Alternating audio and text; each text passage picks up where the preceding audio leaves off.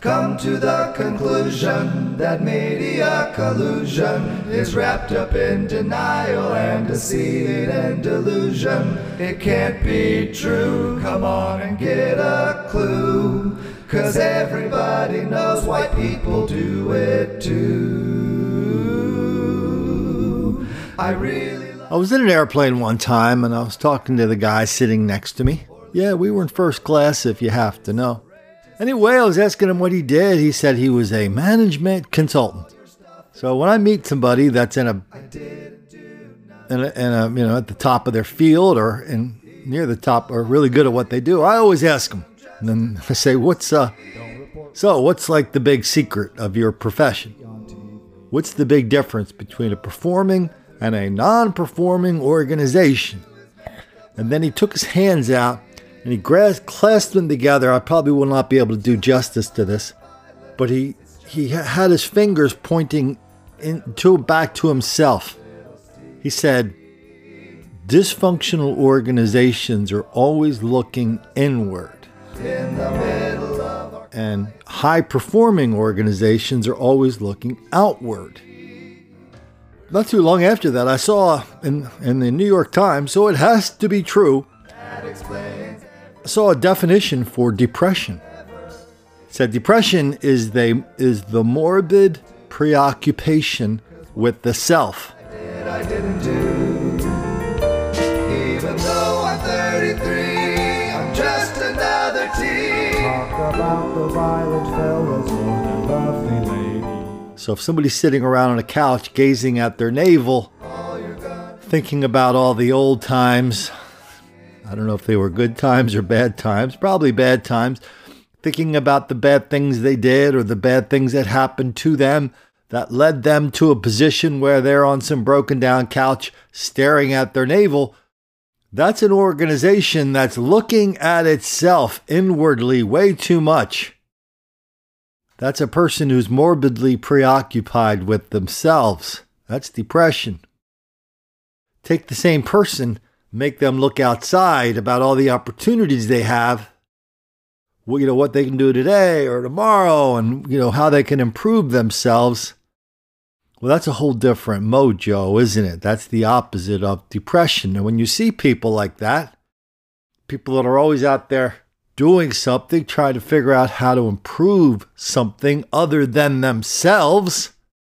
Oh yeah, when I go into somebody's house and I see about 1,000 self-help books, I'm definitely looking around from my watch or my iPhone, something to say, oh, darn it, look at the time. I've got to go. Hey, Colin, you've only been here for 3 minutes. Yeah, I know, isn't it a bitch? Got to go. See ya.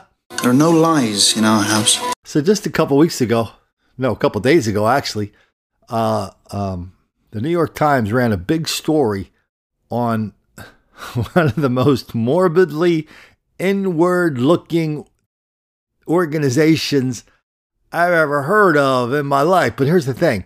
I'm kind of a hermit, so I'm sure there's lots of other ones out there. The guy who first saw this and kind of figured out what he was really reading was Steve Sailer over at VDare, the website and organization.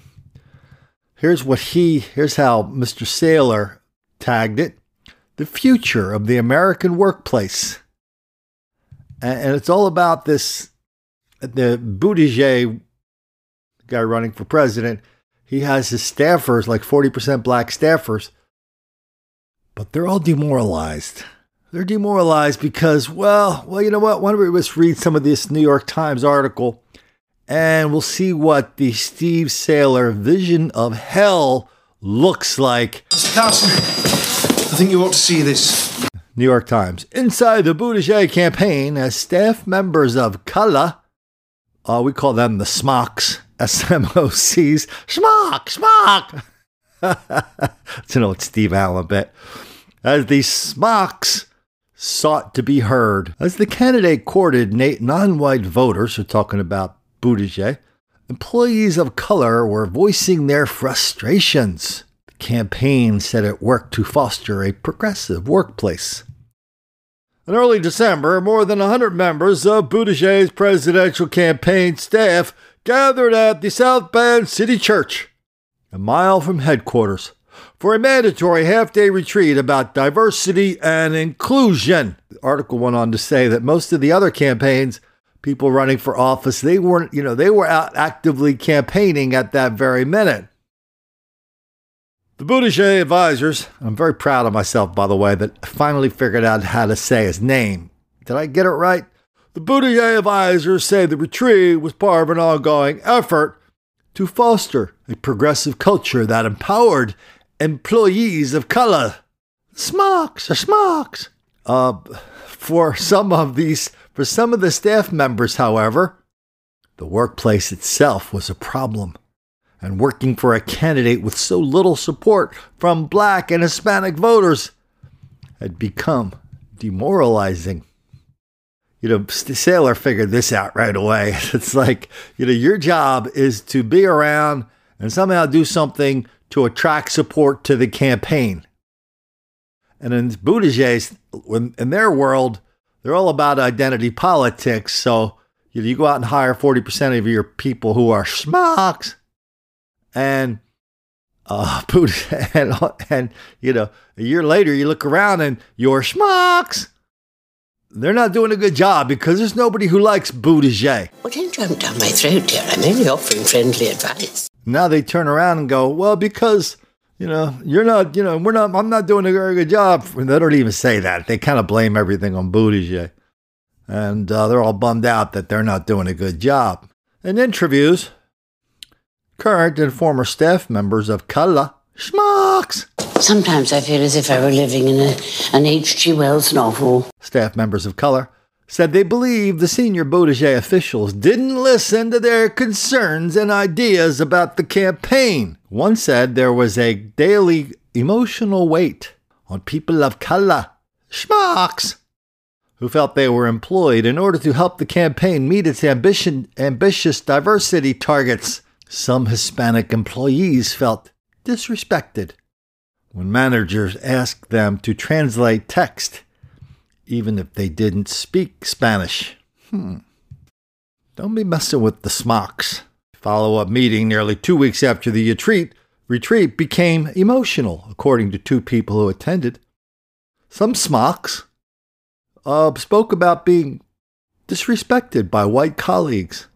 Others said they felt stressed from having to answer questions from friends and family members about working for a candidate struggling with minority voters. The second meeting featured lengthy discussions of the importance of diversity in hiring and sometimes tearful descriptions of the difficulty of recruiting schmucks to the staff, according to a recording of the session that was provided to the New York Times. Oh yeah, that's a healthy sign. You got people sneaking tape recorders into staff meetings. From the beginning, this is such a great article. Mr. Buttigieg's inner circle of top advisors, most of whom are white, went to great lengths to hire a diverse staff.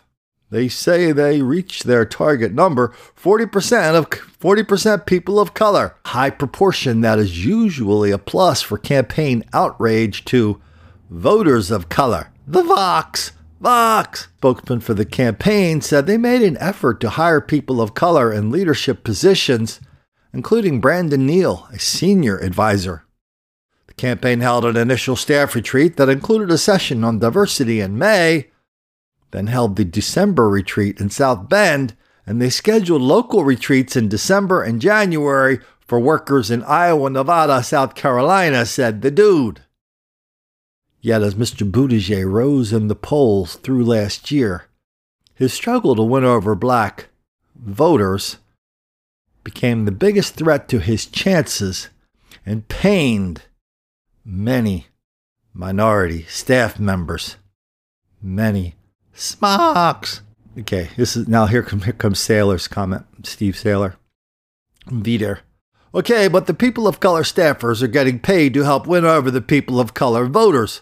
So maybe rather than complain about how they aren't accomplishing what they were hired to do, they should apologize for their failures and then work harder. Oh yeah, we got to re-educate Saylor on this. Oh yeah, this dude's going off to the camp. Here's a word never mentioned in the article. Gay.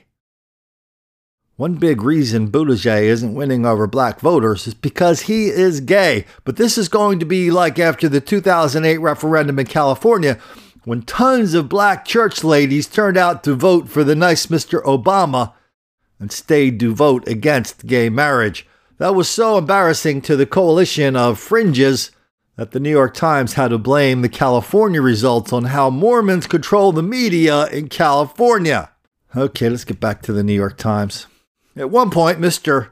Shmuel, tears in his eyes, told staff members that he understood the schmucks on the campaign were hurting, according to 3 people who were present. January 1, the campaign's national engagement coordinator, Raven Hollins, circulated a survey soliciting examples of microaggressions in the workplace, asking that only people of color complete it. The first question asked whether employees of color had experienced any of the 6 microaggressions from a white colleague, including a list that included being interrupted and called the name of a different staff member of color. So you cannot call one staff member the name of another schmuck. The person who gave out the comment was not really that eager to talk to the New York Times about it. But for some reason, says Saylor, the survey didn't ask if any white people had touched your hair, which is he calls it a mesoaggression in itself. Back to the article. Also, during the January 2 meeting, Buttigieg aides responsible for meeting the campaign's diversity goals spoke in emotional terms about the difficulty of hiring minority candidates. Schmucks. The recording shows. If you got people sneaking recordings into your campaign meetings, you are so hosed. Oh, by the way, who was sneaking the recording meetings in? You got to think about all the guys working for Buttigieg. I mean, Buttigieg's big appeal is, not that he was the mayor of South Bend. South Bend is a dark and dirty and dangerous chocolate city. If you took Notre Dame out of South Bend, you would have a really nasty city. But I remember when I first started reading, writing, talking, doing videos and podcasts about the topic of black violence and criminality, I used to see a lot of stuff on South Bend, and I kept thinking, hey, wait a minute. That's like South Bend. That's like a school on the prairie of Indiana. It's way out there. I know this for a fact because I saw the movie, Pat O'Brien, Ronald Reagan, the Newt Rockney movie. It's out there on the plane. Whenever you wanted to play a little football, you went out on the cornfield or whatever. Well, that's not the South Bend of today. And Buttigieg was just a white guy in in the mayor of a black town. He'd go out every once in a while, tell everybody he's down with the cause. And I think he kind of wore out his welcome there. But did anything happen in South Bend? You ever hear anybody say, Buttigieg really got a handle on that black crime and violence in South Bend? Oh, yeah. So much so that white people are really eager to move into South Bend, into black neighborhoods, because the neighborhoods are now so safe. You can take that $10,000 house, put $5,000 into it, all of a sudden it's worth $100,000. Anybody saying that? No, what did Buttigieg do in South Bend? All he had is the whole, he's got 2 things. 1, he's gay. 2, this dude is articulate on a dangerous level, okay? He's the slipperiest, slidingest snake among the candidates, everybody up there. But you got to appreciate the irony when the fellas and lovely ladies, when the schmucks on the campaign turn around and talk to his campaign aides, many of whom are gay, when they turn around and talk to them, what is the reaction? The reaction can only be, from the white gay guys, can only be, oh my God, I'm usually the one going around giving out questionnaires. I'm usually the one, questioning everybody's tolerance and what they think about gay people. I'm the one exposing bias and bigotry around here. Now you're coming to me to expose bias and bigotry? Somebody get me a latte, Kenneth. So the fellas, I can't, you're in a job, these campaigns, they're lifeboats and they're constantly sinking, okay? you're constantly trying to keep it afloat while pretending that the thing is, running just fine. And maybe at some point it will run fine. But you got all these people in a lifeboat that have to be rowing in the same direction. They've got to be, bailing the water out at the same direction. And you got these people going, stop the lifeboat. Everybody stop what you're doing. We're going to have a questionnaire now about how you feel about minority people. And we're going to judge exactly how racist you are. We hired 40% black people and other schmucks. 40. Why not 50? Why not 60? Are you a racist? No, I'm not a racist. Bingo! That dude from American University, Ibram X. Kendi, he said anybody who denies being a racist is more of a racist. He said that on NPR and CBS. Are you saying that NPR CBS is wrong and you're right? Or are you in just more and more denial? This identity politics thing goes around and round, and all people that don't believe in it, who know it for the evil and dangerous thing that it is, all we can do is sit back and watch the snake eat its own tail. Watch the thing just devour itself. All right, let's get back to the New York Times article. Alexis Gonzaludo, a member of the campaign's fundraising department. Oh, by the way, if you work in the fundraising department, in a way, you have the hardest and most important job, but you also have the easiest job. I've known a lot of fundraisers. For one reason or another, Republican fundraisers call me once in a while to ask certain questions about mail or this or that. I don't know why, they just do. Anyway, let's put that aside. You know if you've got a good fundraiser or not. You just check your bank balance. That's all you do. You don't go to the fundraiser and say, hey, how's that minority hiring thing? We got 40% minorities. No successful candidate in the world gives a crap about when you talk about that when they talk to their fundraisers. The fundraisers, part of my bad language, that's the no bullshit part of this whole thing. You're either raising money or you're not. And if you're not raising money, you're not allowed to blame it on the candidate because you knew what the candidate was before you took the job. It's a very interesting thing, this whole fundraising. A lot of time people get the causality backwards. They think if you raise a lot of money, if you have a lot of money, that means you'll be able to go out and spend it and attract support. I found actually it's the opposite. The people with a lot of support get the money. So yeah, you got to have money to spend on this and that and this and that. But if you're popular, you'll attract money. And there's something strange that happens when you do find a donor, whether it's a $5 person on the internet or a $50,000 person to your PAC. Once they put their money down, they are committed to you. They're in. Very unusual for somebody to put their money down and then a month later go, well, I don't really like him that much anymore. I think I'll switch on over. I mean, sometimes people give if you want to be slick, nobody really likes slick people. If you want to be slick, you give the same amount to this person, that person, this person, that person. Lobbyists do that. Nobody cares. But here's who's learning. I think who's going to learn the fundraising lesson right now. It's Bloomberg. He's going to spend, 100 million, 200, 300, 400 million, whatever the number is. He's going to spend it on commercials, and he's going to get a lot of people looking at his commercials the way I looked at him, going, hey, you know what? The guy looks like, of all the seven dwarfs up there, he looks like he could actually be president. But there really has to be more of a connection. The money is the connection. He's not taking any money. Okay, Trump's the exception to all these rules. I don't think he took that much money, but maybe he did. I think he opened up his things where you could give 5, 10, 20 bucks. Now Bloomberg's trying to make a virtue out of the fact that people can't donate to his campaign. I just think he's hurting himself by not establishing this connection with these people who would be cheerleaders for him. All there are now is people on the sidelines or people waiting outside the gate going, hey, I don't know. This looks like there's a party in there to which I'm not invited. The only one invited is Bloomberg. He's having a party by himself. A $200 million party. Anyway, let's get back to the New York Times and Mr. Saylor. Alex Gonzaludo, a member of the Buttigieg campaign fundraising department, told colleagues, quote, "My stomach is in knots," as she talked about the difficulty of attracting diverse candidates.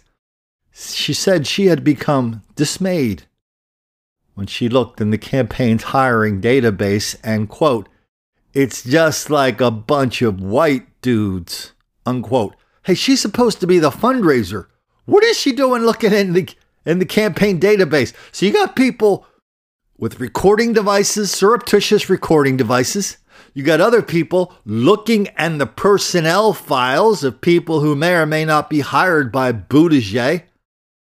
Does that have something to do with fundraising? Is that where you're going to find your fundraising candidates? Through that file? Maybe, but it sounds like that person was just kind of on a grudge match going around looking to see how much white people suck. And she found out the answer. A whole lot. It's been a shock, but not a surprise. I really had to find diverse candidates. I feel a lot of pressure to just hire someone. Here comes Saylor. This is the future of the American workplace. Endless meetings in which people of color get incoherently emotional. Is he talking about staff members of color? The schmucks! You could see why tech companies are letting Indians take over their firms. Diversity is not working, so creeping racial monopolization by somebody who feels zero white guilt at least might get some work done. Wow, that kind of came out of nowhere, but it's something to think about. If you hire somebody from India, you get the same amount of brownie points as you do if you hire somebody from the ghetto. And the person from India might actually sit down and do the work he was hired for. But it's funny, the people who come over here, the immigrants who come over here, they're, whatever they are, the ones that are down with the system, the ones that are down with the United States, they come over and work real hard. But it's weird. You get the second and third generation, the further they get from their homeland. And they're the ones you see on television talking about racism against Indian people, racism against Mexican people. They're the ones making television programs about the second and third generations. Everybody's sitting at the kitchen, at the dining room table for whatever their equivalent of Thanksgiving dinner is. And it's the third generation that has to remind the grandparents how oppressed they are, how much they are victims, and how we've got to join with the black people and hold hands because we're all just aspiring schmucks. Man, you got to wonder, when people at the New York Times were not even the staffers, I'm talking about the readers, when people read this article, I'd love to know what they thought of it. Did people look at it and go, man, that guy's just a jackass. He's not going to win anything. Or did they say, dang Buttigieg, man. That dude, his heart is in the right place. And that's all that counts. You hear a lot of liberals say that. Remember that song by Jewel? Only kindness matters. So I don't know. I'm actually curious. I don't know. I don't assume how when people read these articles, I don't assume how they react to them one way or the other. I'd be very interested to know if people reacted to it the same way Saylor did and I did, which is, man, these guys don't know how to run a corner store, and you're going to put them in charge of the biggest, most powerful country in the world. That's how, it's not out of the question that this guy Buttigieg could become a contender. And that's all they're going to do. They're going to sit around 1600 Pennsylvania Avenue like the Clinton crowd used to do. The Obama crowd used to do. They'd sit around on the floor with pizzas, like a sociology 101 class, thinking of all these great things, pretending they were all really starring in The West Wing, the worst show in the history of TV. Guess so. And so here's one thing that I don't know if Saylor probably understands this better than I do, but I've never been able to really get my whole mind around the whole victimization thing. Why so many black people are so eager to be portrayed as victims. That's like their nirvana, like, I'm a bigger victim than you, so I get to sit in the front of the class and the lesser victims get to sit in the back of the class. No, I was a big victim too. Hey, listen, I was black. I had cancer. I had cystic fibrosis. My mom was a lesbian. My dad was gay. My sister was a bank robber who got killed at the age of 12. No, you're not going to out-victim me, dude. Any of this. So here we come into the victim stage. It's like everybody takes their turn on the stage, right? So I don't know why. You remember Geordi LaForge from one of the Star Trek TV shows and movies? He's the black guy that had that mask or visor around his eyes. I think he was the engineer. Anyway, I remember the first time, I just thought he was just it didn't occur to me that he was one way or the other. I just thought, hey, he's an actor trying to make his own way out there. Good for him. I know he was in Roots. I somehow managed to miss Roots. He was Kunta Kinte. Anyway, after a couple of years after he was done with Star Trek, where you don't really ever get done with that, do you? I saw him on the Bill O'Reilly show. Bill asked him kind of an innocuous question. And all of a sudden, LeVar Burton just did one of these, went off on Bill for being a very bad person, for asking him that question, which whatever the question was, it was the worst question in the world. O'Reilly, to his credit, just sat there, he knew what was going on. He just kind of smiled and brushed LeVar Burton off. LeVar Burton was one very unhappy dude that Bill O'Reilly was not as acquiescent to him as white people are supposed to be to black people. Anyway, this thing must have been like preying on LeVar Burton's mind, because he made I think there's more than one of these. He made a whole bunch of videos, YouTube videos. The topic of the video, at least the one I saw, no, I didn't have enough nerve to look at more than one of these. I'll do anything for love, but I won't do that. So he comes out, and now Mr. LeVar Burton, Geordi LaForge, is going to explain to us how going to the University of Southern California, he became a victim of police brutality. Oh yeah, one thing about when you hear the stories he's going to tell, USC is an island. It's a campus where if you walk off campus, you are in the middle of a very, very dangerous place full of fellas and people who love preying on students from SC. Oh yes, they do. So he's going to make it sound a little bit like when he goes from this fraternity to that little coffee shop, he's going to make it sound like he's walking from Beverly Hills to, whatever. No, this is not Beverly Hills. This is the hood. This is one of the most dangerous sections of the hood. And Mr. LaForge somehow manages to forget that. I'd like to tell you a story about a young black man who moved to Los Angeles many years ago. He came to attend the University of Southern California on a full scholarship, and during his freshman year took an efficiency apartment for the fall semester of his sophomore year at USC, and still, without a car, knowing he needed to be much closer to campus, he answered an ad placed by the Jewish fraternity house, Sigma Alpha Mu. As the frat house tended to be noisy into the evening, his habit became to do most of his studying in the overnight hours between 11 p.m. and 1 a.m. And, like most 19-year-olds, he was also hungry after studying, so he would head east on 28th Street, turn right on Figueroa, where his destination, a few blocks down, was the Vagabond Motor Hotel and Coffee Shop. The Row at USC is home to the sons and daughters of some of the most wealthy and influential families in America, and the Los Angeles Police Department has had a long-standing presence there. For the first 6 weeks of that September term, this young man was stopped almost nightly by the LAPD, always answering the description of someone stealing car stereos in the area. Night after night, he respectfully handed over the student ID he never left home without. With his current address printed plainly on his ID, he had the necessary proof that he did indeed live on the Row. One night, he was walking, and seemingly from nowhere, his path was cut off by an LAPD cruiser. The doors fly open, and suddenly, he is staring down the barrel of a shotgun at point-blank range. Once again, he fit the description of someone wanted by law enforcement for committing crimes in the neighborhood. What happened next became a defining moment in his life. He recognized the officer who was demanding to see his identification. He had been detained by this very same cop only a few nights before and the week before that. And a dawning realization hit him that they didn't see him at all. They only saw the color of his skin, and to them, that meant he didn't belong there. I'm LeVar Burton, and that's my story. This kind of reminded me of that Kamala Harris thing that went out, she put out into the world, and it hit with a thud. It didn't bounce anywhere.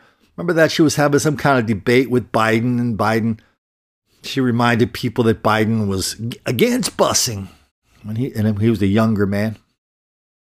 And then she talked about this busing story from the 70s and maybe, who knows, and how this and that. And then at the end of the story, it wasn't even a particularly sad story. She looked at the camera and said, "I was that little girl."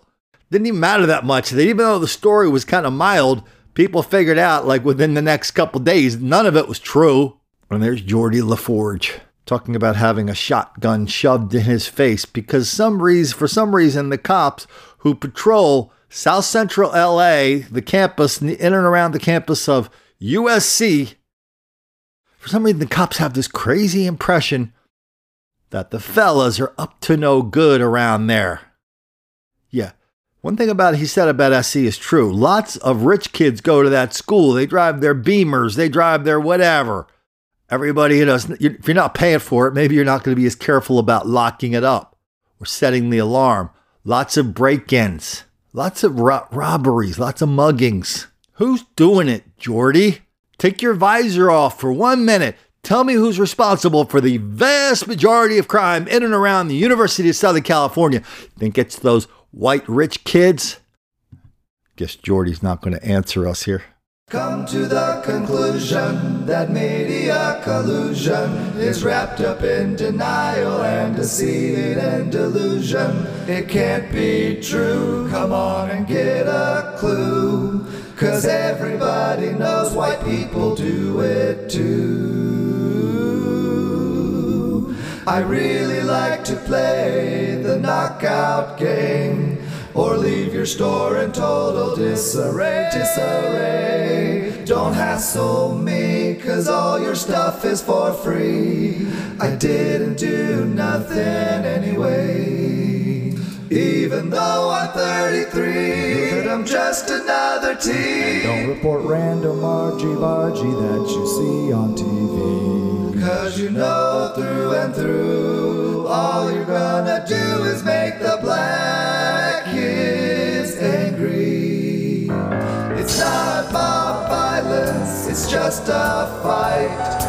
Fellas blowing off a little steam. Some midnight basketball will be just fine in the middle of our quiet, safe community. Always getting picked on for no reason whatsoever. That explains everything now until forever. It really doesn't matter what happened to you. 'Cause what they said I didn't do. Even though I'm 33, I'm just another teen. Talk about the violent fellas for the lovely lady. 'Cause you know through and through, all you're gonna do is make the black kids angry. One thing I don't like doing around here, I don't like beating up on the victims. But the more we know about the level of black crime, violence, mayhem, destruction, confusion, the more we know about that, the harder it is to let some people off the hook when they put themselves in that situation. We're going to look at something in New Orleans and we're going to go up to Seattle. Two different cities demographically, but as far as the white people volunteering for poor treatment, they are twins. Let's start off in New Orleans. But now one woman says burglars have not only targeted her car, but her home more than once. Amanda Roberts joins us with more. Lee and Shelley, one woman says she is at her breaking point now after shocking video shows how burglars continue to break into her home. A rash of car break-ins across the city have many households living on edge. This time, I guess, we were told by the police that they were looking for guns, but it's a smash and grab situation. And residents say they're no longer going to accept the answer, this is the price of living in New Orleans. And it's just so frustrating that there doesn't seem to be any increased police presence here. We all report it. But one woman says because of the repeated break-ins at her Treme home and a stolen van, she's not only living in fear, but worries the suspected burglars will grow even more brazen. Because at the point, what else can I do but shrug my shoulders and laugh? I don't know at this point what else. What else is there? Are they going to burn the house down? Shocking videos show how since October, burglars continue to break into Robin Cates' home, stealing thousands of dollars, firearms, and other items. Burglars that Cates believes she's identified after the multiple incidents. My other neighbor said is what they do is watch and try and get your door code. And at first I'm like, okay, it's opportunistic, but for them, just they're so brazen because they know I know who it is and the police haven't done anything. So they're just keep coming back. She says now if she can help it, she'll stay somewhere else. Living in fear all the time. But is already making plans to move and sell the house she's lived in for years. Even if I don't expect to see any of this returned, I would like justice because they're going to be emboldened and just continue to do it again. Kate says after repeated calls to police with no arrest, she now fears for her safety and when they'll strike again. I shouldn't have to feel, and I do already look at it with enough fault, but I shouldn't have to feel like, like I'm victim blaming myself for something that shouldn't happen and something that certainly shouldn't happen more than once or twice. Okay, so you see the inside of this house that this woman's house was burglarized. She looks like she's 30, 35, in her 30s. She looks like she takes care of herself, a pretty woman. But one thing that she is that she's not entitled to be is she's not entitled to be surprised. Neither is the other woman that we talked about her car. She's not entitled to be surprised either.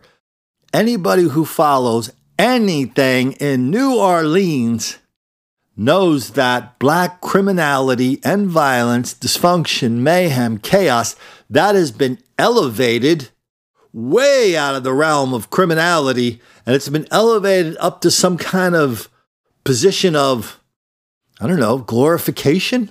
Oh, that's just New Orleans. I mean, the woman won the Pulitzer Prize last year for writing a book about what happened after the hurricane. Her family had this house. Good part of the book was just spent bitching about white people. Not a single word about all the black people who were roaming through New Orleans, looting, robbing, killing there and at the Superdome. And so when you live in New Orleans, you've already made your deal with the devil. You've already in your mind agreed with yourself that you're going to ignore all this black crime and violence.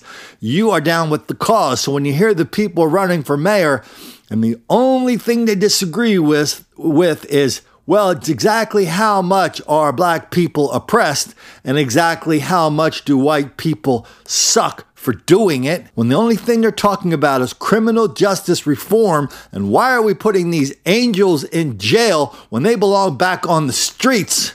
And when you ignore the stories of all the tourists that leave the French Quarter when they go into the no-go zone, which is, 10 yards, 20 yards, 50 yards off of the French Quarter, and no one ever sees them alive again. If you ignore all these stories, if you ignore the stories about city council people who are constantly telling you that's not important, people who run the police department telling you got it wrong, that's just your white fear. We're not going to be ruled by fear around here. What are we on this platform supposed to do for you that you won't do for yourself? New Orleans, that one story was set in a part of town called Treme. That was an HBO show for a couple of years. And it was all about black people and white people, and they're all sitting down there. I mean, all they do in New Orleans, apparently, is just sit around drinking long neck beers, dancing when you get drunk enough. You dance to a little bit of Zydeco, and you go over and have a nice conversation with some friendly black person, and everybody's all getting along together. One big piece of fiction. White people are targets in New Orleans. Tourists are targets in New Orleans. How many of those stories have we done here? A lot. Teacher leaving the French Quarter, attacked by a whole bunch of fellas. She looked up. The guy looked up and he recognized his students. Yeah, the students he thought he was okay with. Thought he had been giving extra help to. The former Tulane student who comes back to New Orleans for a bachelor party. This kid had just graduated with like a degree in engineering. He's going to work for his dad's construction firm. His whole life is right there in front of him, and it looks pretty damn good. Oh yeah, he's dead. People getting pulled out of cars, killed. Yeah, that's New Orleans. Everybody's okay with that. Everybody's okay with finding the fellas, slapping them on the wrist, making them promise not to do, and do it again, and shooing them back into the streets. Oh yeah, criminal justice reform has been a thing in New Orleans almost as long as the hurricanes at Pat O'Brien's. Hey, let's head up to Seattle here, but before we do that, let's do our ID thing. Hi, this is Colin Flaherty. I'm the author of Don't Make the Black Kids Angry. Amazon took it down for a couple months, found another publisher. He published it on Lulu.com. Don't Make the Black Kids Angry, easy to find. Working on the audiobook. The ebook is on Smashwords.com. Getting a lot of good reaction to the audiobook of White Girl Bleed a Lot. A lot of people are listening to that. I'm an audiobook person now almost exclusively as well. So anyway, what we do here is we document this black crime and violence, and we document how much denial, deceit, and delusion there is surrounding it to enable it. And we do that all without racism, without rancor, without apology. Every day, we're just chipping away at this mountain of denial, deceit, and delusion. Just like you saw down there in New Orleans. Colin, that's a New Orleans thing you wouldn't understand. How about a long neck beer? How about a beer in a long neck bottle, Colin, and some crawdads spread out on some newspaper? That's what we do down here. Oh, I'm so over that little fairy tale of New Orleans. Bad business going on all over the state. Baton Rouge. Okay, let's go up to Seattle. I never would have taken her there. I may be a socialist, but I'm not a lunatic. So whatever New Orleans is, 40, 50% black, maybe more, 60% black. Seattle's like 7% black.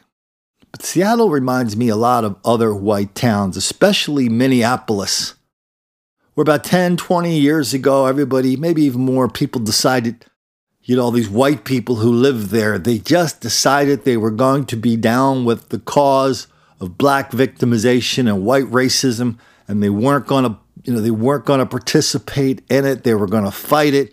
They were going to they knew that the only reason black people were committing crimes was because of white racism.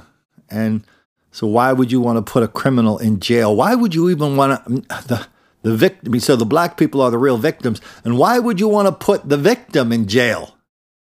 The predators belong in jail, not the victims. Why would you even want to arrest them? We've done tons of stories about Minneapolis. Whether it's 1,000 fellas rampaging down the streets, destroying property, or just lots and lots of other smaller argy-bargy. I did a story about in Minneapolis. It was about a beverage cart. 20 black. Okay, here's what a beverage cart is. And the crux of the story is they're hard to describe. Picture somebody driving a bicycle, and attached to the bike is some kind of cart, and the thing has seats on it, like 10, say there's got like 7 or 8 seats on each side. So you're in some kind of contraption with a canopy with 8 seats one side, 8 seats the other side. You're basically looking at the people across from you. And this cart has beer and Mai Tais and mixed drinks. And you drive around and like a bike. And everybody has, it's a white thing. Everybody has a good old time doing a little bit of drinking, contemplating how nice of a place they live in. Anyway, so these guys do that. 20 fellas come along, beat the piss out of them, laughing. And they take off with a lot of free stuff. So I did the story. Salon Magazine got a hold of it, and they said, "Man, look at this. Colin Flaherty, the bad guy of all time, he just wrote a story about beverage carts in Minneapolis. I just checked. There's no such thing as beverage carts in Minneapolis. Well, if you look it up, and they're easy to find, you'll see exactly if you Google, like, beverage carts, doesn't even have to be Minneapolis. They're a thing. So the guy wrote, I don't know, a long story about how everything I ever thought in my entire life was 100% wrong. Then the comments started coming in. And the comments, people from Minneapolis were going, hey, you know what? My favorite one was, hey, I don't have any time for these right-wing SOBs either. I just don't. I don't like any of them. But what Colin said was true. I mean, there's a lot of black on white crime in this country. So I live in this town. I think it was Champaign, Illinois, the guy I was writing from. He writes, he goes, yeah, we have it in this town. Black people in the wintertime, they go around hunting white people. They call it polar bear hunting. Got so bad, they got our weatherman. Then that's the first time I ever heard of polar bear hunting. Turns out that's a thing. I never had that in my childhood. And lots of other people, like, they just said the same thing. I was like, yeah, I don't like these big bad conservatives either, but this happened to me. That happened to me. I live in Minneapolis. Yeah, I've been on that beverage cart. I don't know what your problem is. Anyway, so Minneapolis has this thing going on where they're just absolutely determined to be in denial, deceit, and delusion about black crime. I remember I did a bunch of stories about, there were 20 or 30 examples within like a month of fellas just rampaging down the streets of downtown Minneapolis. They were attacking people, knocking people off their bikes. One guy had a brain injury, lost his short-term memory. They were going to a place called Nicollet Mall, doing the same thing up there. Just happening over and over and over. And every night, the reporters would look in the camera and go, we just can't figure out what's going on here. The reporter from the big shot reporter from the Star Tribune gets in there. He goes, we can't find a pattern. I mean, these are fellas, large groups of fellas doing this on the streets of downtown Minneapolis. And that's and I remember when I went on the Mike Williams show in Minneapolis, same deal. It was like I was on the air for like 20 minutes, giving him time, dates, places. This happened, that happened, this happened, that happened. Mike was very polite, but at the same time, he was a little bit skeptical because that was not his Minneapolis. His Minneapolis was a nice, quiet, fun, interesting place where everybody got along. And the producer came in, started calling. When I got off the air, the producer came in and said, I'm not buying any of that crap. And then the callers came in, one after another. Mother comes in and goes, hey, I'm my mom. This happened to, all these black people beat up my son. The cops wouldn't help. The people with the video wouldn't give it to me. It's a nightmare down there. Couple weeks, and this went on for like an hour. A couple weeks later, big story in the Minneapolis paper, a guy who worked at that radio station. I think he used to jog to work, for the morning show. He's producer. You got to get to work pretty early for these things. So he's out there jogging to work at like 3 or 4 in the morning. Carload of fellas come up, beat the piss out of him, put him in the hospital. You'll find things a bit different from when you left. That's Minneapolis, of course, and the mayor's down with it, the police chief's down with it, the reporters are down with it. St. Patrick's Day just a couple of years ago. They have a St. Believe it or not, they have a St. Patrick's Day parade. I don't know how many people are in this thing, a couple of hundred, maybe, it's hard to get people to do the parade thing anymore. A couple hundred white people walking up and down the parade. One group, one of the little groups in the parade was like, they had like the grandfather, the father, and the kid, at least 3 generations, 75 to 100 black people rampaged through the parade like a sheep, like a wolf running through a pen of sheep, beating the piss out of white people, including all 3 members of that generation of white people. Now, here's where it got weird. The newspaper columnist, every town has usually has one columnist, right? What he says goes. I don't like the way that, that stoplight looks down at 7th and, Jackson Street. We got to make it kind of more candy cane red instead of just regular red. And all of a sudden, everybody at City Hall is going, oh my God, John wants to, candy cane red. Dial 911, get that light changed. So the people that got beat up, people who were attacked by the fellas on St. Patrick's Day at the parade, they call them up and they go, hey, did you know this happened? And this guy, the columnist for the paper who was officially in charge of the denial, deceit, and delusion for the entire region for not letting people know about this these large and small scale episodes of black violence in Minneapolis. He wrote a big column going, hey, how come nobody told us? Didn't even know this was happening. Well, we can't let that happen. Not on my watch. You fool. You knew it was happening. Your colleagues knew it was happening. Your editor, your publisher, they all knew it was happening. And they just stood by and watched because they knew that all the black violence in Minneapolis was caused by white racism and the other million excuses. All the criminals were victims, really. Why are we putting victims in jail? They were down with criminal justice reform long before anybody around here was. So now let's go out to Seattle. Same thing, same kind of mojo vibe in Seattle as it is in Minneapolis. Maybe it's a little funkier. Maybe there's a little more money in Seattle. You got Microsoft out there. You got a big high-tech thing going on out there. Boeing is out there. But the people who run that city council, oh no, they are not down with the cops. They are not down with law enforcement. They are totally down with the fact that any fella going around shooting the downtown up, well, that's just a fella that we have failed. And so finally, something happened. You'll hear about it in a minute. A couple weeks ago, and everybody's all pissed off. But here's the thing. You're a business owner in Minneapolis, in Seattle. You own a business there. You didn't know this was happening? Or did you know it was happening, but you just didn't get pissed off until it touched your life? These two stories, they have such different takes on what's happening in Seattle. Let's hear them both. I'll break it up in the middle. Answer to us. Business owners and those who live in downtown Seattle letting lawmakers know how they feel about safety downtown. It's getting worse. It's not getting better. And people are leaving Seattle. It was a packed city council meeting today. People are angry over ongoing crime issues that came to a head last week after that deadly shootout at 3rd and Pine. The police chief promised more resources to address the problem. KOMO's Steve McCarran is live downtown now with a look at what's being done. Steve? Mary, Police Chief Carmen Best says this mobile police precinct parked right here along 3rd Avenue in the Pike Pine corridor is just one of the steps that her department has taken since that deadly shootout last Wednesday. But business owners, people who live nearby, say they are fed up with the ongoing drug activity and violence here. I do not feel safe in the city in which I live in.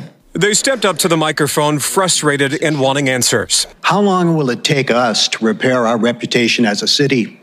And at what price? Dozens fill the council chambers, fed up with drugs and ongoing violence near the same corner where one person was killed and 7 others hurt during a shootout last Wednesday, including a 9-year-old boy. My hope, if anything positive comes out of the horrific events of last week, it's that it serves as a wake-up call. Police Chief Carmen Best tried to assure them and a city council committee her department is taking action. And we're going to take every effort to make sure that we keep this city safe. Just within the last few days, Best says more resources, including officers on foot and on bikes, have been assigned to the downtown core. Her department is also working with private building security in the area to identify problems as police try to track down those responsible for several recent shootings. Getting these dangerous individuals off the street immediately makes everyone safer. But those who live and work here say what they're seeing isn't enough, even with reduced crime rates. And an overall 5% decrease in major crime. I've heard the statements before.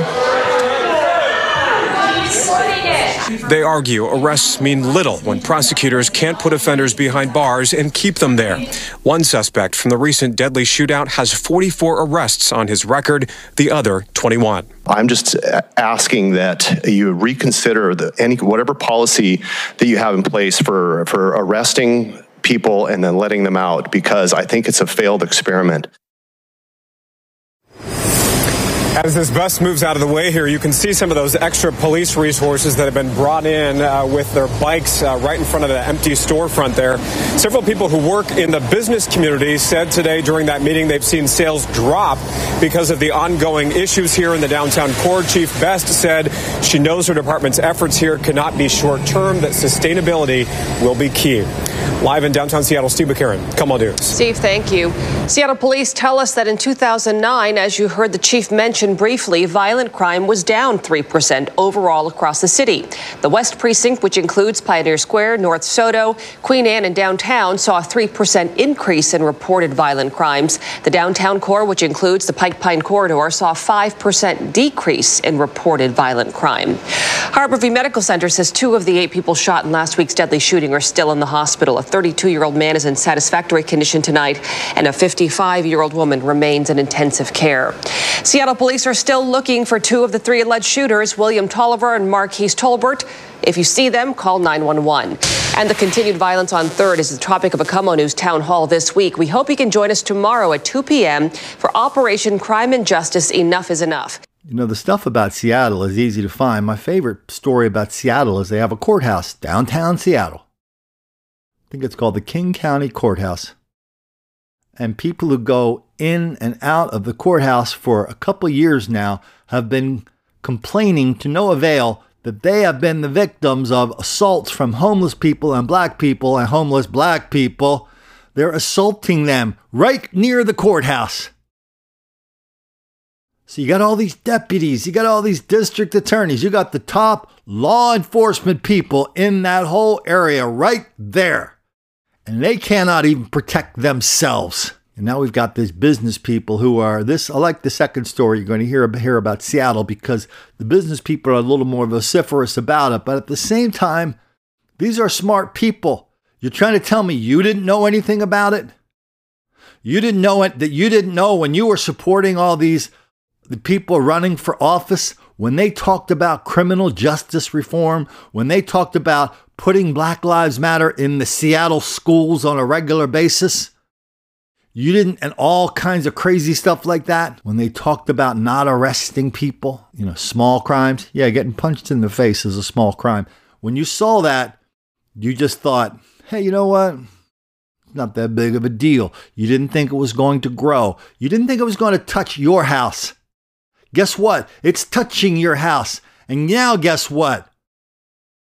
It's too late for you. Lost hope and rising frustration tonight for citizens fed up over what feels like an epidemic of downtown Seattle crime. Good evening. I'm Eliana Gomez. And I'm Jamie Tompkins. Dozens of people crowded a meeting of the Seattle City Council today to let leaders know that they've heard enough talk. They want action. Many say last week's shootout at 3rd and Pine was really just the last straw. Gunfire killed 1 person and injured 7 others after an argument exploded with violent consequences outside of the McDonald's. Tonight, 1 suspect is behind bars, but 2 others are still on the run. Police are looking for William Tolliver and Marquise Tolbert. They are considered armed and dangerous. Q13's Hannah Kim was at City Hall today, and Hannah, really, people made it clear they want to see results, and they want to see them now. Yeah, Jamie and Aliana, yes, so many people are furious, and they did not hold back in front of council members and Police Chief Carmen Best today. At the heart of the frustration is how the city and county is dealing with repeat criminals. Take, for example, the 2 suspects wanted in the mass shooting. Between the 2 men, they have more than 60 arrests, and many of those cases ending up in the King County Prosecutor's Office. Our agenda for today: how people are feeling about downtown Seattle safety. We are losing hope. Boiling down to this packed council chamber. Dozens signed up to speak, but the 2 minutes allotted to each citizen barely scratching the surface of their frustrations. I don't want to live in a city surrounded by filth and criminals and drug addict. Last week's mass shooting on 3rd and Pine is just one of many incidents over the years driving downtown residents and business owners over the edge. I think the sense of urgency is the most important element today, because we heard this before. I used to tell my kids nothing good happens after midnight in downtown Seattle. Now it's day or night. Even if you don't live near 3rd Avenue, 42 metro routes carry about 180,000 passengers each weekday through that area. It's criminal to make someone wait for a bus on 3rd Avenue. That's insane. Today, Seattle Police Chief Carmen Best validating all the concerns. I just want you to know that you're being heard, and these issues are very, very important to us. But this crowd's patience has run out. Across the city in 2019, we saw a 3% decrease in violent crime, a 5% decrease in property crime, and an overall 5% decrease in major crime. I've heard the statements before.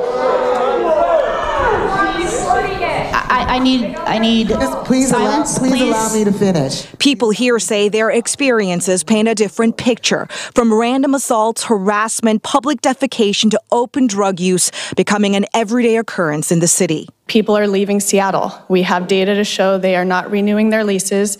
Their clients and customers don't feel safe. Property manager Sabrina Villanueva sharing this video from inside Stupology Teas, a business on 4th Avenue. A woman last week punches an employee several times. The owner of the store says the suspect was incoherent and harassing customers.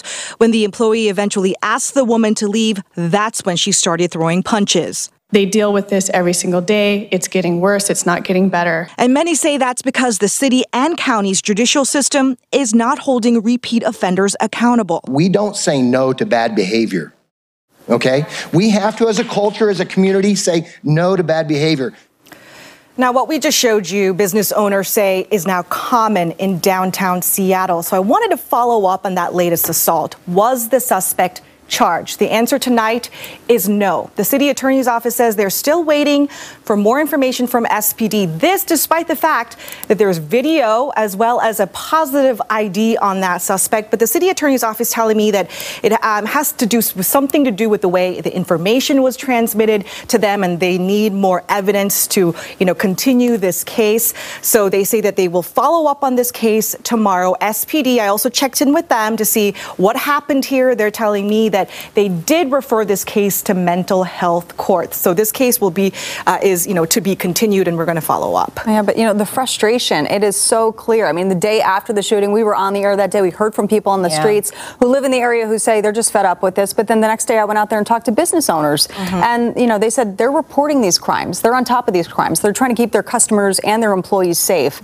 And their businesses are dying. Yeah, it sounds like a broken record because they've been saying this for years. And today you could just see people's frustration. It was very viable. What they want are solutions. So they want more jail time for violent offenders. They also want mental health treatment and drug treatment for other people. At one point, though, when Councilmember Lisa Herbold was talking about how the mass shooting suspects, some of them did not, a lot of the cases did not go through the city attorney's office, but instead went to the King County prosecutor's office, you heard the crowd, and they were so angry with that answer because, again, they just want solutions. They don't want statistics, and they don't want other details that are not important. And they don't want to be pushed off to another department either. Exactly. All right. Okay, so no patience, no tolerance, no empathy for the people of Seattle who elected a whole bunch of people to turn their town into some big liberal experiment about how they are morally superior to the rest of us. And morally superior people don't go around arresting black people and sticking them in jail just like you live in some crazy, backwater like Chicago. No, you don't do that. Not in Seattle. And now chickens have come home to roost. One of the things you learn when you're a long distance runner, I've done a little bit of that in my life. You learn that, you got to stay hydrated. Because if you're out there running, even in like 75, 80 degree weather, if it's sunny out, when you're running, if you start to feel weak and you look up and you see spots in front of your eyes, then that means you should have been drinking something 15 minutes ago. So now all the people in Seattle are getting sunstroke. They thought they could avoid the consequences of all these stupid ideas they came up with. And now they're starting to learn, oh no, the chickens are coming home to roost on me. What are we going to do? There's nothing you can do. Nothing that doesn't take a long time. And your business, the success or failure of your business will be decided long before they figure out what to do with the fellas tearing up downtown Seattle and lots of places around Seattle. Well, yeah, your business will be there or not long before that happens. Meanwhile, around the rest of the country, Again, everybody's down with the cause. Everybody's, turning up the volume on black victimization, white racism. The people speaking with the biggest megaphone right now, you're going to hear some of this stuff over the weekend. If you watch the Super Bowl, I may not be able to make that particular television viewing engagement. But the NFL, it was about a year ago when they made a settlement with the players. You remember that settlement? We've talked about it here. They made a settlement. The NFL gave the Players Association roughly $100 million. That means you give one player in each one of their towns, you gave him a chunk of money, $3, $4, $5 million. He would go out and hiring some community organizers. Next thing you know, they're going to the state capitol talking about criminal justice reform, the whole thing. So one of the things they did with everybody's making videos. Now, here's a video that's got a lot of traction. I don't know if they're going to play this video on Sunday or not at the Super Bowl. They're going to play one of these videos where it's all about how cops are messing with black people and we need more criminal justice reform, just like they have in Seattle and Minnesota. We need more of that because everybody knows cops don't do anything but go around the country messing with black people for no reason whatsoever. Hey, you ever heard of that dude on Star Trek by the name of Geordi LaForge? Look at him. He traveled the universe. The only people that messed with him were, super powerful aliens from another world. Even the cops didn't mess with Geordi, but now today they mess with everybody, including Geordi LaForge. So NBC's all fired up about this commercial. But you know what this commercial needs? This commercial needs a dose of reality. So let's hear a little bit of the commercial, a little bit of the NBC story, and then let's run 3 stories that I've done over the last couple of years, almost at random. I just picked them off my hard drive and it said, well, the 3 stories are about cops being killed by fellas. And so for any story you tell me about a cop getting into some argy-bargy with a fella where the fella comes out on the wrong end, most of the time it is a good shoot. But for every one shoot you give me where maybe it's not a good shoot, I will give you 100 of these stories where a cop put his life on the line and lost his life because of the enormous level of black violence, scorn, and hatred directed at them. Let's go out to NBC. Yeah, I'll never forget that night. My wife walks up after the game. He told me that my cousin Corey had been killed. In a new attention-grabbing PSA. All you hear from there is 3 shots. Former NFL star wide receiver Anquan Boldin recalls the 2015 death of his cousin Corey Jones. I need to know why. Why is my son gone today? Why? The 31-year-old musician was killed by a plainclothes police officer after his car broke down on the side of a Florida interstate late one night. That officer was later convicted of attempted murder and manslaughter. I think far too long we've avoided the conversation. And I think by avoiding that conversation, we are where we are now. But I think anytime you bring a situation to light, you have the ability to deal with it. Tough times don't last. Tough people do. Now the NFL unveiling an entire series of ads called Inspire Change. I want to use my platform to speak out for people who can't speak out for themselves. Addressing a host of issues affecting disadvantaged and largely minority populations. Public reaction to the campaign has been swift and incredibly split. Some fans saying this was such a powerful PSA and a tough subject handled in a classy and very effective way. Others criticizing what they see as hypocrisy. This is so fake on every level. Why wasn't Kaepernick 7 kneeling a part of this commercial if this is a topic that you truly care about? That reference to former 49ers quarterback Colin Kaepernick, who set off a national firestorm when he took a knee during the national anthem in 2016 to protest social injustice and police brutality. Did the NFL handle it right initially?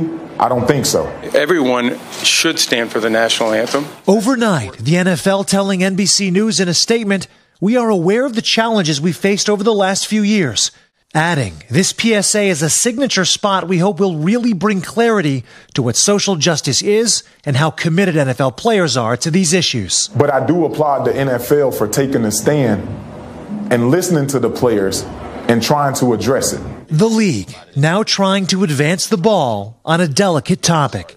For today, Sam Brock, NBC News. All right, let's just blast through these 4 clips here, including my favorite clip, or the most edifying clip we've ever seen on this channel. So edifying, it ran once, then they took it down. Luckily, I had kind of a bastardized version of it. And what you're going to hear on one of these clips is a couple of cops go to a grocery store, a chain store, drugstore in New Jersey. Turns out the guy that is there, his plan is to ambush them. So he commits some kind of small crime in the drugstore in order to draw the cops there. Once the cops get there, pulls out a gun and kills one, the other cop kills him.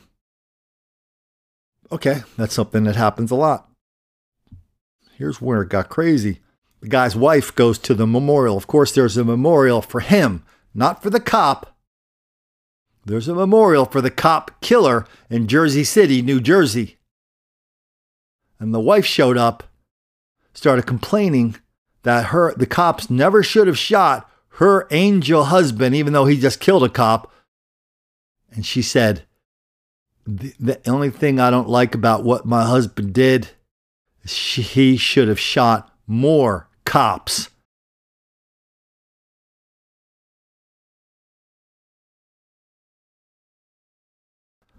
Let's blow through these.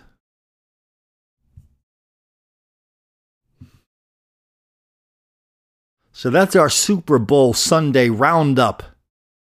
Again, I will not be eating guacamole in front of somebody's television set on Sunday, cheering on whoever the hell is playing. I'm done with those clowns. No, and I'm not like the great Willie Shields, who loves the Philadelphia Eagles. And, as soon as the Eagles get eliminated from the playoffs, he'll come forward and go, I'm done with the NFL. No, I'm done. Everybody goes, man, you're just done until next fall. That's all. As long as they hate cops, I won't have anything to do with them.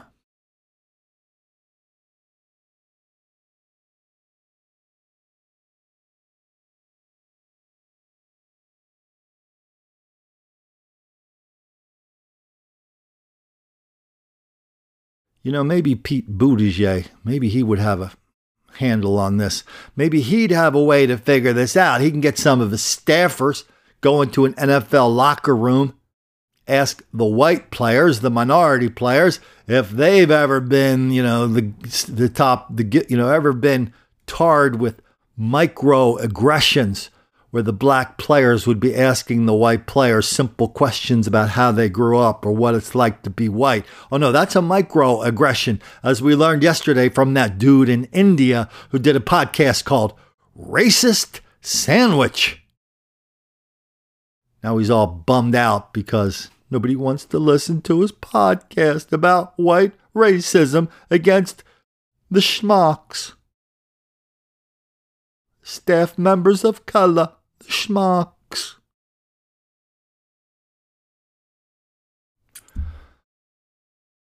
And so if you happen to be around some people and this commercial comes on, it's going to be up to you what you are going to say. I don't suggest making a big rumble out of it. But if you came out and said, listen, a lot more cops are killed unjustly by black people than black people killed by cops unjustly, and you took a bet saying the ratio is 100-1, you could win that bet. That's the only way. I find that really concentrates people when they're saying stupid things. You just offered to bet them $5. And they know that they're going to lose. Losing the $5 is not an issue, but the idea that you're going to be tramping around the party, waving $5 in the air and pointing to the jerk you just took the money from, they don't want that. So offering to bet somebody on a pure question of fact is a good way to shut up the trolls. And that's a good way for everybody else around you to know who's willing to back up what they say and who's going to shut up when confronted with the facts. And who knows, maybe someday that kind of approach, the facts, maybe that'll stop making the black kids angry. Talk to you Monday.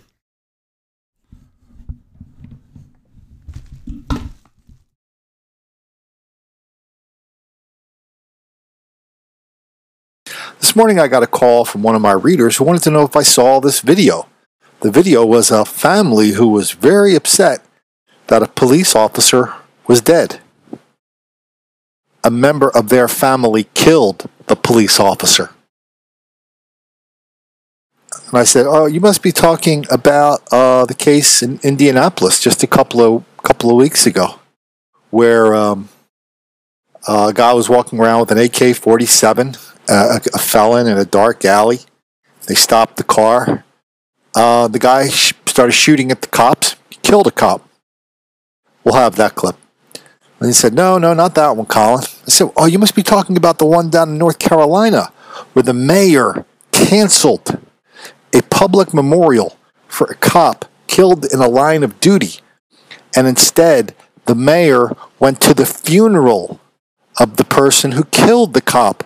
He said, No. Not that one, Colin. I said, "Well, I've got dozens of videos where murderers, the families of murderers in court, are sneering, harassing, taunting the family of the murder victim." I said, "No, not that one, Colin. If you hear some thunder, I'm out on my back porch and it's thundering." He said, "No." Then they sent me a link to this video that has since been removed. I tried to grab it, but I grabbed the best I could. Maybe they'll put it back on. It's from Channel 12 in New Jersey, Jersey City.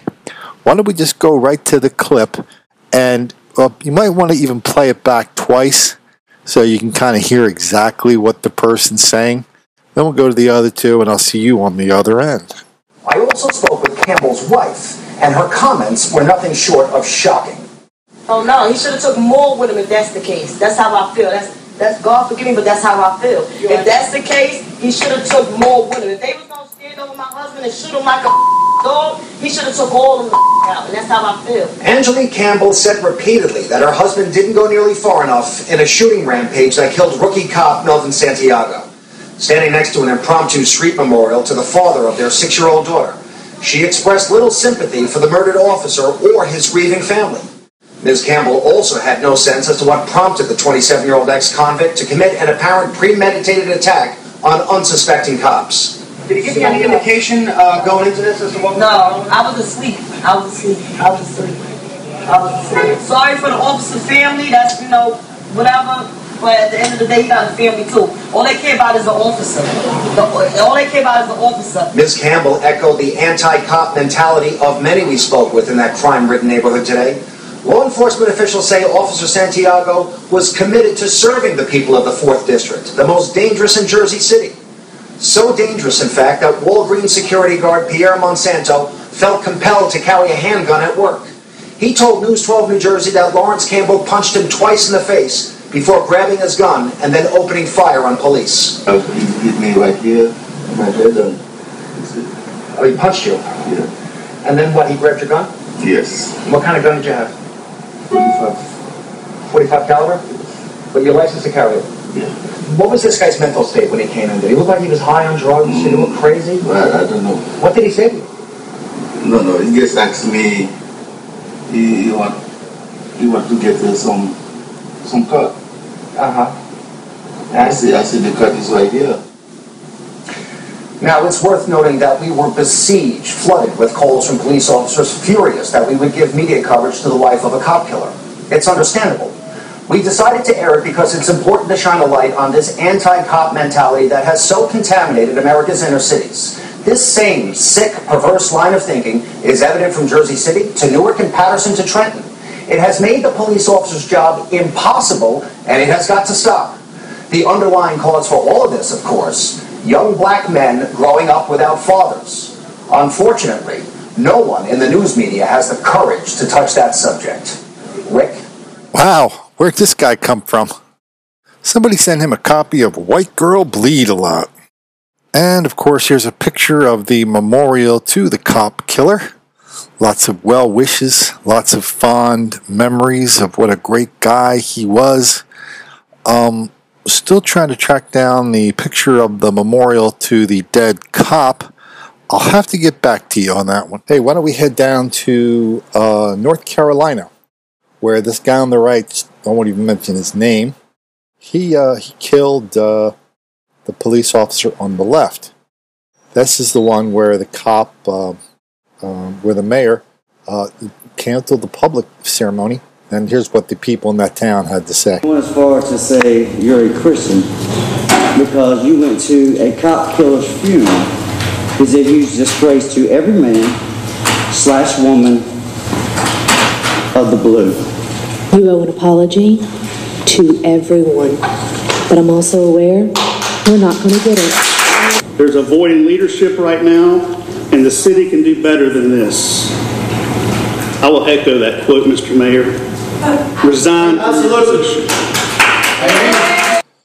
Okay, let's head over to Indianapolis to hear another story. Officer Wren is speaking out about the shooting. His aunt, cousins, and his children's grandmother all spoke to 24-Hour News 8's Jessica Smith this afternoon. She joins us now in the newsroom with their take on last night's tragedy. Yes, the family is still struggling to accept that Davis Jr. could be a part of something like this. He's the father of 4 children ranging in age from 2 to 10 years old. Their family has had a long, tense history with Indianapolis police officers. You don't know what he's been through with IPD. We do. He's scarred for life. The Davis family's history with police began with Major Davis Sr. He served at least 3 years on a drug conviction and was arrested again in 2003 for public intoxication. He died of a heart attack in police custody when Davis Jr. was just a young teen. The coroner said officers were not at fault, but still, the family holds police responsible. He wasn't a bad person. His father was killed by IPD. And that is enough to hurt a person and scar him for life. Remarkably, one of the officers listed in that 2003 police report is Officer Perry Wren. I imagine he figured they was going to try and kill him. I mean, because look what they did to his father. On Saturday night, the family says they were having a cookout. And next thing I just hear red shots and everybody running in the house and everybody just hit the floor. By the time they got outside, they realized those shots were Davis and Officer Wren shooting at each other. Davis had an assault rifle. Major is not a bad person in spite of what happened. Things happen. Now the family is worried about Davis Jr.'s reputation. It's horrible about what took place. But, I mean, I just don't think it's fair for them to keep dragging him through the mud. And again, questioning police tactics. You know, I don't know how the police was shooting. They was you know, if they took out any concern about kids running around, I don't know. There's only one thing this family seems to be sure of. The boy is not a bad person. The family said it's sorry for Officer Wren's family, but they think the tragedy could have been avoided if Officer Wren would have stayed in his car, since he could see Davis had a gun. Live in the newsroom, Jessica Smith, 24.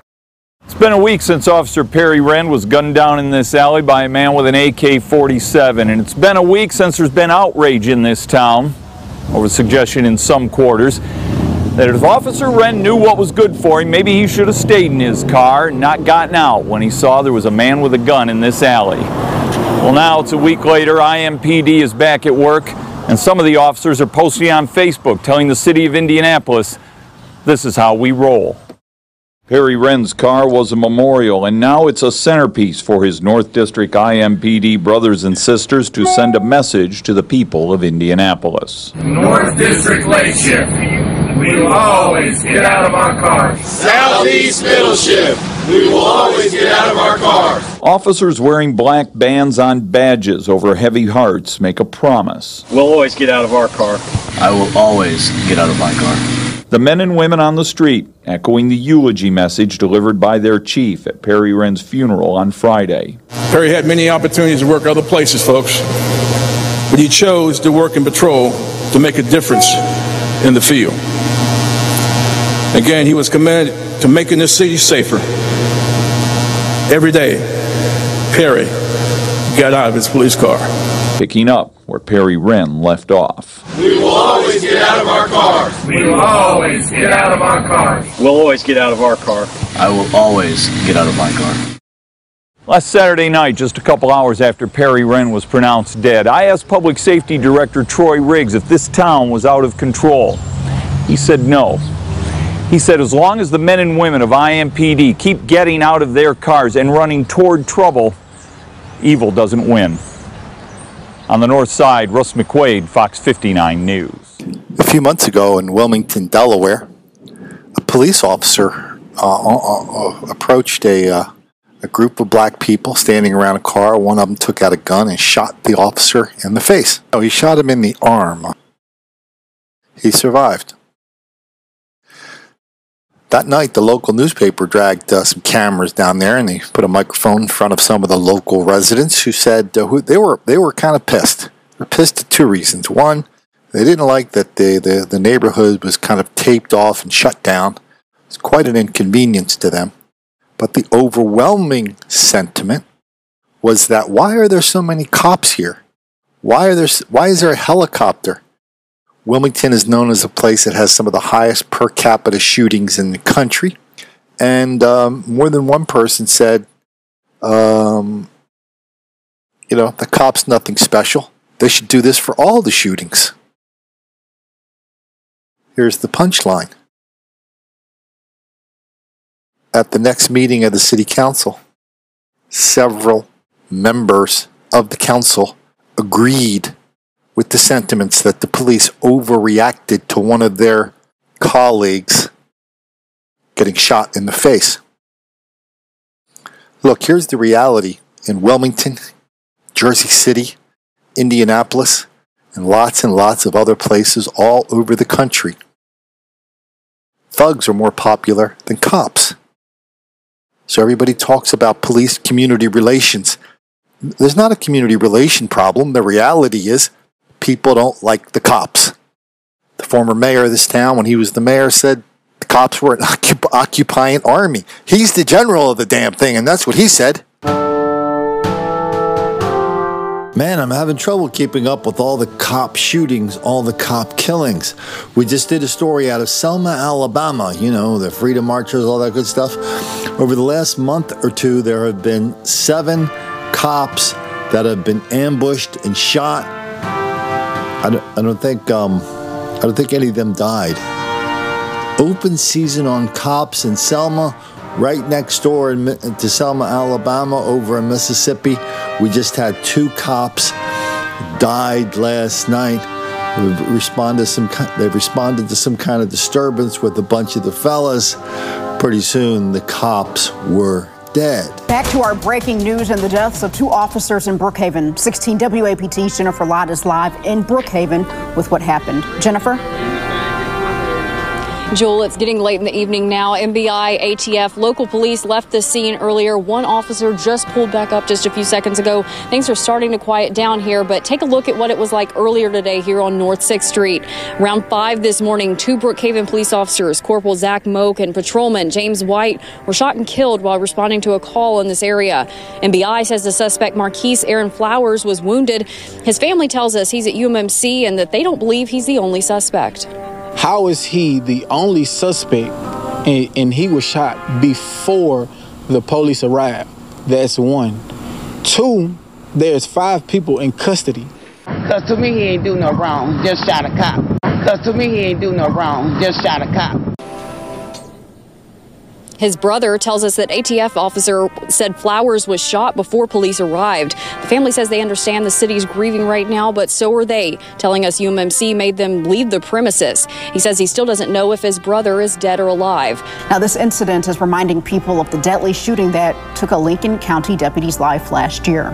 My intentions was to have y'all to kill me. I ran out of bullets.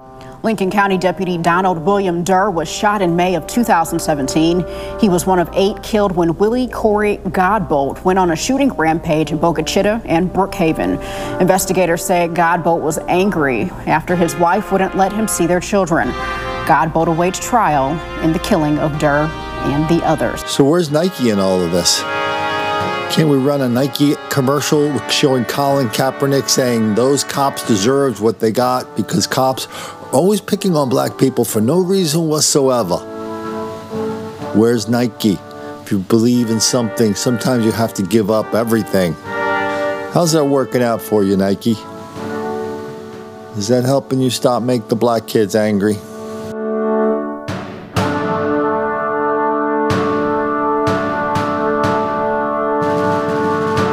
I guess we've got a new hero down in Memphis, Tennessee by the name of Brandon Weber.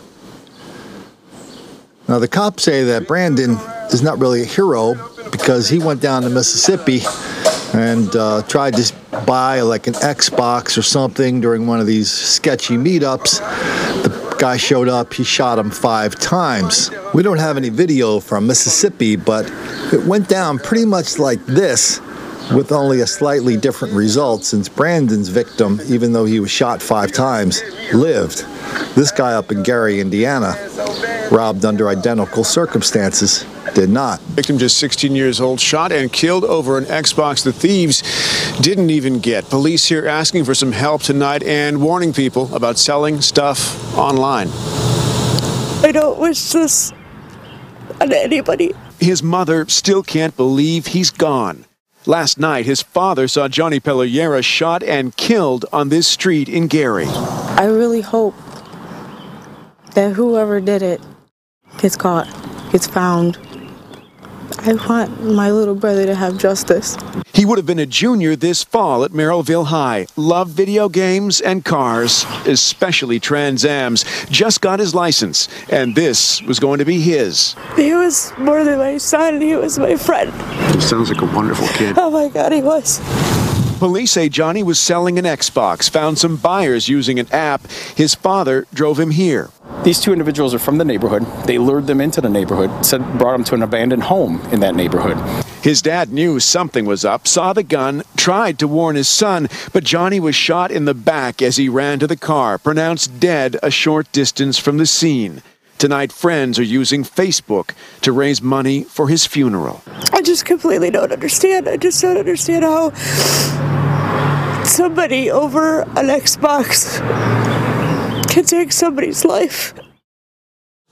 And as of tonight, not much in the way of a suspect description, just 2 African-American males, late teens to early 20s. Police say they are looking for some tips from the public, and they're reminding anyone involved in any kind of online transaction to meet in a public, well-lit, safe place like a police station parking lot. That's why the U.S. Marshals were looking for him, but even though his friends probably knew what a sketchy character Brandon was, they don't really care. Of anger from friends of Weber. Brandon Weber's friends actually gathered at Central High School today around noon. Weber, we're told, graduated from that high school back in 2017.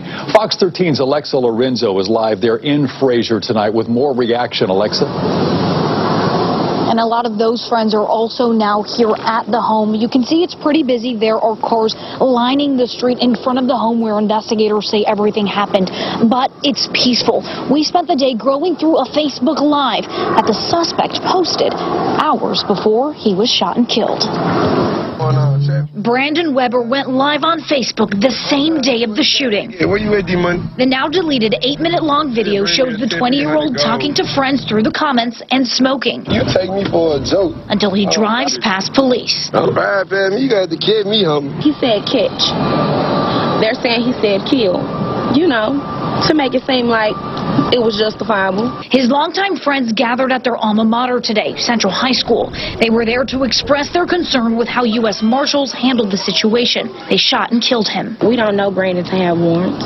No one does. Investigators say he did. Warrants out of Hernando, Mississippi. The TBI says U.S. Marshals found Weber in Fraser Wednesday afternoon. Detectives tell us Weber rammed a car into an officer's cruiser and got out with a gun. That's when U.S. Marshals took his life. It's just crazy how they went there for a search warrant and left with a dead body. His friends say the family is begging for more information from investigators. They say Weber was loved by everyone and did not have problems with police. It's hard to even think about it, even to imagine, you know, that a person you know personally has to go through something like that. A person who has kids, a person who has things going for themselves. They tell me he was a student at the University of Memphis and the heart of their friend group. You knew if you needed anything, you could call Brandon. You know, if you needed to talk, you could call Brandon.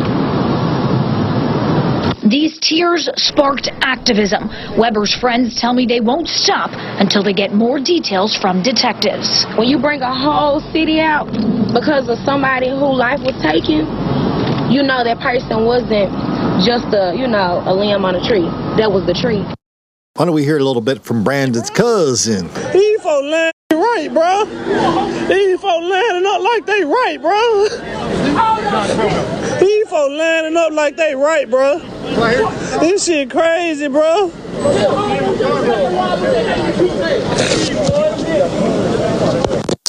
This shit crazy hell, fool, on God, bro. This shit crazy hell, fool. These folks lining up like they right, bro. Look at these bitches, bro. These folks just killed my motherfucking cousin, bro. These folks just killed my motherfucking cousin, bro. This shit crazy, bro. This shit done killed my cousin down there laying in the street, fool. Laying in the yard, bro. I'm with wherever y'all with. I promise, I'm with wherever y'all with. I don't want to hear no nice ass shit, bro. I don't want to hear no nice ass shit, bro. I mean, if I'm with whatever y'all with, bro. If y'all want to whoop the police, I'm with it. Y'all want to whoop these folks, I'm with it, bro. That's on GD, fool. That's fucked up. That's on GD, bro. These folks done killed Brandon, bro. This shit crazy, bro. Man, fuck a job, bro. I don't want to hear no nice ass shit, bro. I mean, it ain't nice, bro. I don't want to hear no nice ass shit. I don't want to hear that shit, bro. That's my mom. I don't want to hear no motherfucking nice ass shit, bro. I don't want to hear. I don't want to hear that shit, bro. I don't want to hear that shit, fool. I don't want to hear that shit, bro. Nigga kill my motherfucker. What you mean, bro? And here's Brandon himself bragging about how he's a badass and the cops are never going to take him in.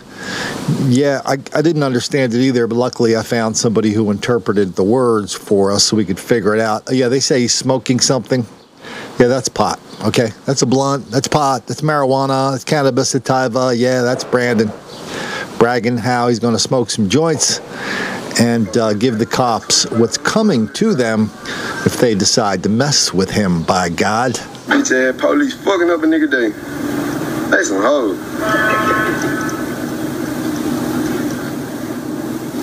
What's up? Big Jill come ride me in a minute. Oh, really? I'm finna pull back up. Y'all got the hood out. What's up, Sean? Man, these folks out in the hood. Man, they bullshit. Come on, he just humped this fire me. The police.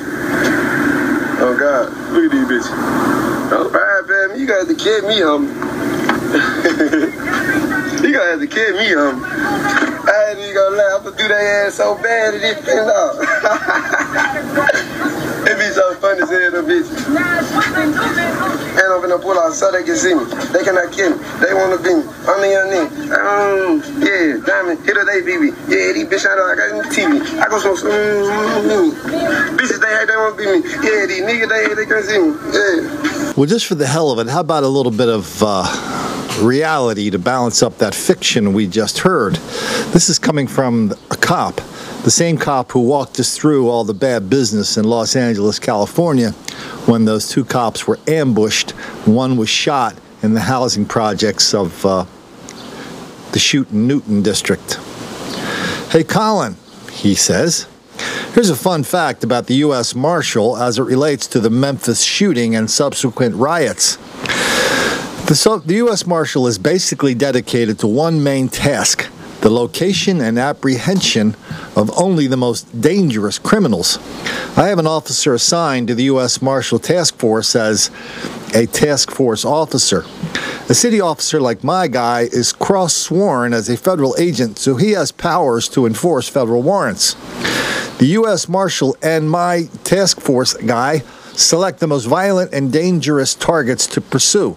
In fact, before I will even authorize my officer to participate in an apprehension, he must bring a packet to me outlining the target's great danger to the community. It is only then that they will adopt the target. While that being said, I can tell you from personal experience and supervision that the U.S. Marshal and their officers only go after the worst of the worst. You have to earn the right to be pursued by them. I guarantee you they were hunting this poor fella for no reason whatsoever other than the fact that he was expected to fight, expected to run, expected to ram cop cars, expected to have a gun. And looky there. It's exactly what he did. It's not a coincidence. It wasn't random. They went after the worst of the worst, and he responded as was anticipated. Let's see if they burn their city down. Again, signed, your cop. Please, sir. I want some more. So here's what we're looking in the eye in Memphis right now. Let's see how many of all of us have the guts to look it in the eye, to keep staring at it without flinching. The fellas and lovely ladies knew the marshals were after a very, very dangerous dude who just tried to kill somebody over a Xbox or some minor thing worth a couple of bucks. They knew he had a gun. They knew he was wolfing about about the cops and what he was going to do. They knew that. And after the cops caught him, after the marshals caught him and gave him what he asked for, suicide by cop, everybody decided they were going to burn Memphis down anyway, even though the cops and the marshals were doing their jobs, taking a very dangerous fella off the streets. Last week on Monday, one of the fellas, long record, history of violence, known for violent tendencies, he killed a cop during a relatively routine stop for disturbance at a Pep Boys. Well, that didn't even matter to anybody in Sacramento who had a big anti-cop rally planned for the very next day. Because everybody knows on the 6th anniversary of one of the fellas getting killed by a cop for whatever reason, well, that's just something we cannot overlook. No matter what the numbers are, no matter the numbers show that black people kill way more cops than cops kill unarmed black people. Let's take a look at this latest bit of ridiculousness out of Sacramento. Hours pour into the Sacramento County Sheriff's Department. We're getting through this with the support of our community. Honoring and remembering Deputy Mark Stasiuk, killed Monday afternoon after responding to a disturbance call at the Rancho Cordova Pep Boys. Somebody unfortunately lost their life senselessly. There was no need for that. The 27-year-old was a 4.5-year veteran of the force. Relatives say he just married the love of his life, Amy, back in March. He was really career-minded. He wanted to move his career forward and learn. He was always willing to learn. As this investigation continues, we're learning more about the suspect, 38-year-old Anton Lemon. Sacramento County Superior Court records reveal Lemon has a long criminal history. That he is no stranger to law enforcement. He's currently on probation for carrying a loaded firearm back in 2016. His social media accounts suggest he was a rapper in Sacramento, going by the name Mista Flow. Instagram posts on what appears to be his account show videos of automatic guns. Those weapons do exist in our community, but unfortunately in this case they're possessed by someone who does not have a legal right to possess those weapons. So when you look at it from that angle, absolutely, that is disturbing. And investigators searched Moore's house earlier today. It's less than 2 miles from here. We spoke with neighbors in that area, and they say they honestly weren't very surprised to hear that he was the suspect in this crime. They say he has long been aggressive in that neighborhood, even threatening some of his neighbors. His name! Stephon Clark! If the 6-month mark of the death of Stephon Clark proved anything, it's that Sacramento still has more healing to do. I think it was a good way to get our voices out there and make sure my brother's name doesn't die in vain. Despite some moments of tension, Stevante Clark, Stephon's brother, says this demonstration Tuesday in Sacramento was a show of love for his late brother. Stevante says he was happy to see support for fallen Sheriff's Deputy Mark Stasiuk as well, killed in the line of duty Monday. The Clark family stands with Mark's family and all the unarmed teens and black men and everyone who's been a victim. We stand with all the victims. We're victims as well. But make no mistake, half a year later, the Clark family is still hurting. It's unbelievable that no one has come to even apologize, even to acknowledge their part in the death of my son. You know, that hurts. I want us to confront the system that causes us to all be at each other's throats. Reverend Kevin Ross is looking to take real steps to move Sacramento forward. You have an opportunity. He and other religious leaders are hosting a Force for Good unity rally Wednesday night, honoring both victims of police shootings and fallen law enforcement officers. Someone needs to step forward and seek to bring back a sense of unity among us all. We can't heal each other because we don't hear each other. This group acknowledges it'll be a tough road to fully address Sacramento's racial and social divides. But in the view of Stephon Clark's mother, at least now, we're forced to deal with it. I think that the progress that has been made is that it's in your face now. Okay. The protesters threw a little bone, saying, oh, yeah, we remember the cop who just got killed yesterday by that guy for no reason whatsoever. But can we get back to the real issue, how black people are relentless victims of relentless white racism all the time, everywhere? That explains everything. That's the issue. Not that every day on the beat, on the job, cops and deputies are confronted with enormous amounts of hostility, violence, hatred, assault, and even murder. Come to the conclusion that media collusion is wrapped up in denial and deceit and delusion. It can't be true, come on and get a clue, 'cause everybody knows white people do it too. I really like to play the knockout game, or leave your store in total disarray. Don't hassle me, 'cause all your stuff is for free. I didn't do nothing anyway.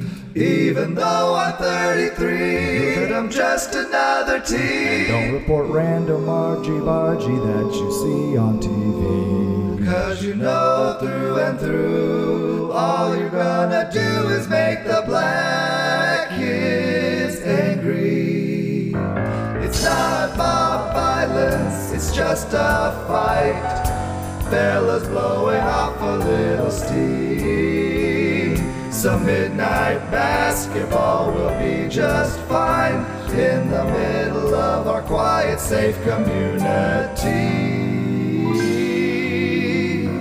We're always getting picked on for no reason whatsoever.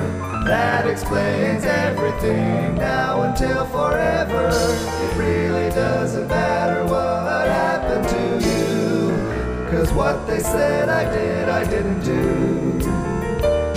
Even though I'm 33, I'm just another teen. Talk about the violent fellas